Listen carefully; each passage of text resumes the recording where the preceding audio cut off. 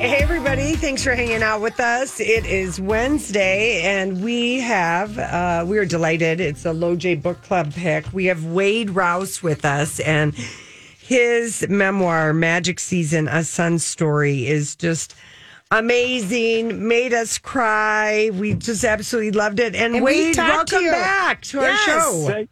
Thank you for having me. I was dancing for a second just before I talked to you. I love that. That's right. And Wade, you also write fiction under your grandmother's name, Viola Shipman. And we talked to you maybe about a year and a half ago. Right. And that's how we first got introduced to you. But your book, Magic Season, your story about your dad is just, I can't even tell you how profoundly your story affected us and reading it. And if you couldn't just maybe give people why you wanted to write this book about your dad.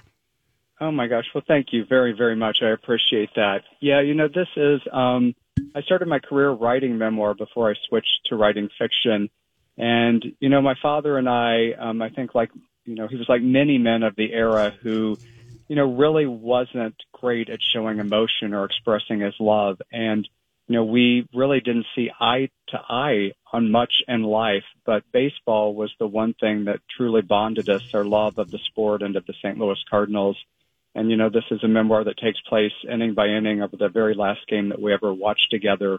Baseball was, like sports do for so many of us, was our love language and the thing that united us and brought us together. And, this book was one that was heart-wrenching, but also the most life-affirming book that I've ever written, and it changed me, and your words mean a lot to me, so thank you. It really is profound, reading, because I think many people have complicated relationships, either with their mom, with their dad, or one or the other, and it is, it's really quite remarkable to have somebody be able to write it in a way. And then I guess with the, using baseball as the backdrop, I guess it just makes it be very relatable on many levels for people and make you go, oh, okay, it's not just me that, has this complication.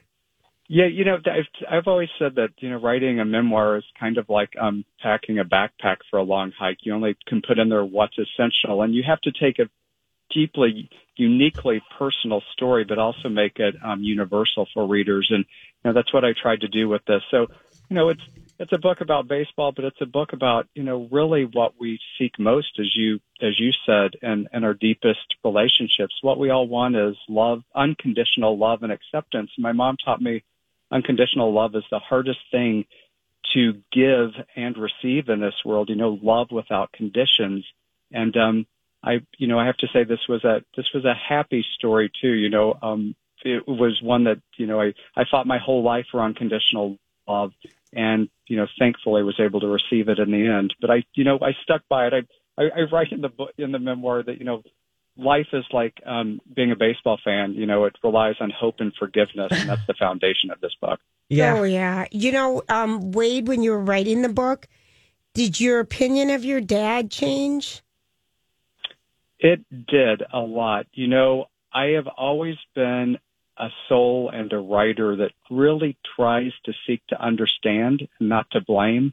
There's a passage in the book that says, you can choose to blame people for the love they don't give you enough of, but it's really like, kind of the last beans in a summer garden. Maybe that's all they were allowed to grow or know how to grow. It did change greatly. My dad always asked me, why couldn't I be a real man? But my dad also taught me what it's like to be a good man at my core, and that's something that I always remembered. Yeah, I think that's very a powerful thought. And something else that you write early in Magic Season, and I remember I used to think for the longest time that my dad was really kind of mean because he was so tough financially with all of his children. But you write in your book that you're actually your dad saying no to some of these things. Like, no, like for me, it was like, no, you're not going to go to UCLA and get in debt. You can live at home and live, and go to UMD because I'm not going to let you make that choice. And I used to think that he was just kind of a mean person, but he was really doing his best to protect his kids from the pain of being in debt. You're exactly right. I used to be so angry at my dad because, he had, just like the Cardinals had their way of running a farm team. My dad had the Rouse rules of running our house. And, we had to follow his financial rules. And he used to take my money from me. Whatever I would earn, he would take, and, he'd invest or he'd put it into a college fund. But I really didn't have, fun money to go to the movies or, do things like that. And he even bought me my first car and made me pay him back for it. And I used to get so mad at that. But it was also, I realized, his expression of love for me and also teaching me the values of what mattered. And also, he was raised by his parents, lived through the Depression and barely had 2 nickels to rub together. And he did not want me to have to endure that. So it's not what a kid wants, but, that's how and looking at people and writing this book, that's how I tried to look at him. I sought to understand why he did the things he did. And, and many of those, as you said, really, changed my life and made me a better person too. Yeah. That generation, though, the Depression, I mean, it really just affected, like, my parents, my grandparents grew up in that age, and they operated so differently because they absolutely had nothing, and it's nothing that we can imagine. Yeah. But what a gift to teach you that kind of responsibility. Yeah, it stuck. You're exactly right. My grandmothers, they saved their tinfoil. Oh. They would, take the jelly packets and ketchup from the restaurants. Scratch paper. I mean, everything. Yeah. It was a different. But it was a lesson that I think serves many of us well. Although, again, when you're 13 and you want to go to the mall, you don't like that. No kidding. Yeah. Were you nervous, Wade, about writing this book at all? I was, anytime that I approach memoir, I get very nervous because I really approach any subject that I write in nonfiction with the greatest amount of understanding that I can. Again, I always put myself front and center, but I also worry about, this is a book that will live forever, and I worry about the legacy that it says about my father and my family and myself. So I take that very seriously. And I wanted to paint, when you're writing nonfiction, readers are the smartest people in the world. They can see through if you're pulling punches, if you're not telling the truth. So I had to be as deeply personal and authentic as I can, but I also wanted to be respectful as well. And I hope that comes through.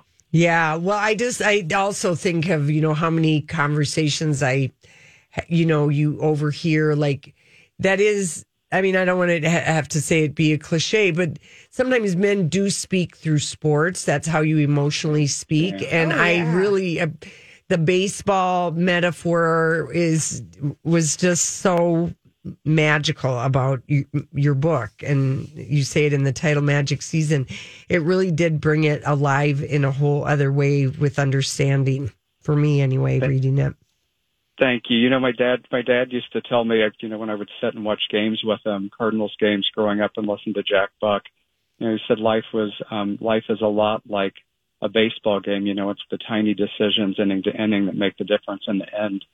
And I always remember that, and that's why I return to him no matter our differences, and would take a seat, on the couch with him and watch baseball. And I think that deep-seated love of sports and finally of each other was what saved us. And I think it's a book that will resonate with any parent-child. Yeah. Yeah, I think so too. Okay, so Wade, you've written so many books. Are you writing another one right now as Viola Shipman? I am. I guess you keep the two different heads. Victoria. Yeah. Yeah, I am. My new summer novel, The Edge of Summer, is out on July 12th, and it was inspired by my grandmother's buttons and button jars. But it's about a woman who really wants to understand who her mother, who passes away, truly was. She never shared much about her life, and really a novel about seeking true worth and value within ourselves. We're in a stage of our society and life where we seek so much external need for attention and acceptance and love, and sometimes that lies in front of us and within us. So it's a beautiful summer read, and I hope to be back maybe to talk about that. Well, send us some of the books. Have your publicist send us some Wade, of them. I really have a crush on your husband, Gary, just from reading Magic Season. I really like him. He is honestly, like you two, there are true bright lights in this world, and he is one of those that not only saved my life, but also made me an infinitely better person. And my mother always said, when you seek someone in a relationship, seek someone that challenges you, loves you unconditionally, but also wants you to fulfill every dream that you've ever had, and he's done that. Yeah. That's so lovely. I know. That's lovely. It? Okay, so in all your time, the book is The Magic Season, A Son's Story by Wade Rouse. Wade, what's the last great book you read? Oh my gosh, the last great book I read. I just finished, I don't know if you know Christy Woodson Harvey. I just read her book, The Wedding Veil. Oh yeah, we had her on.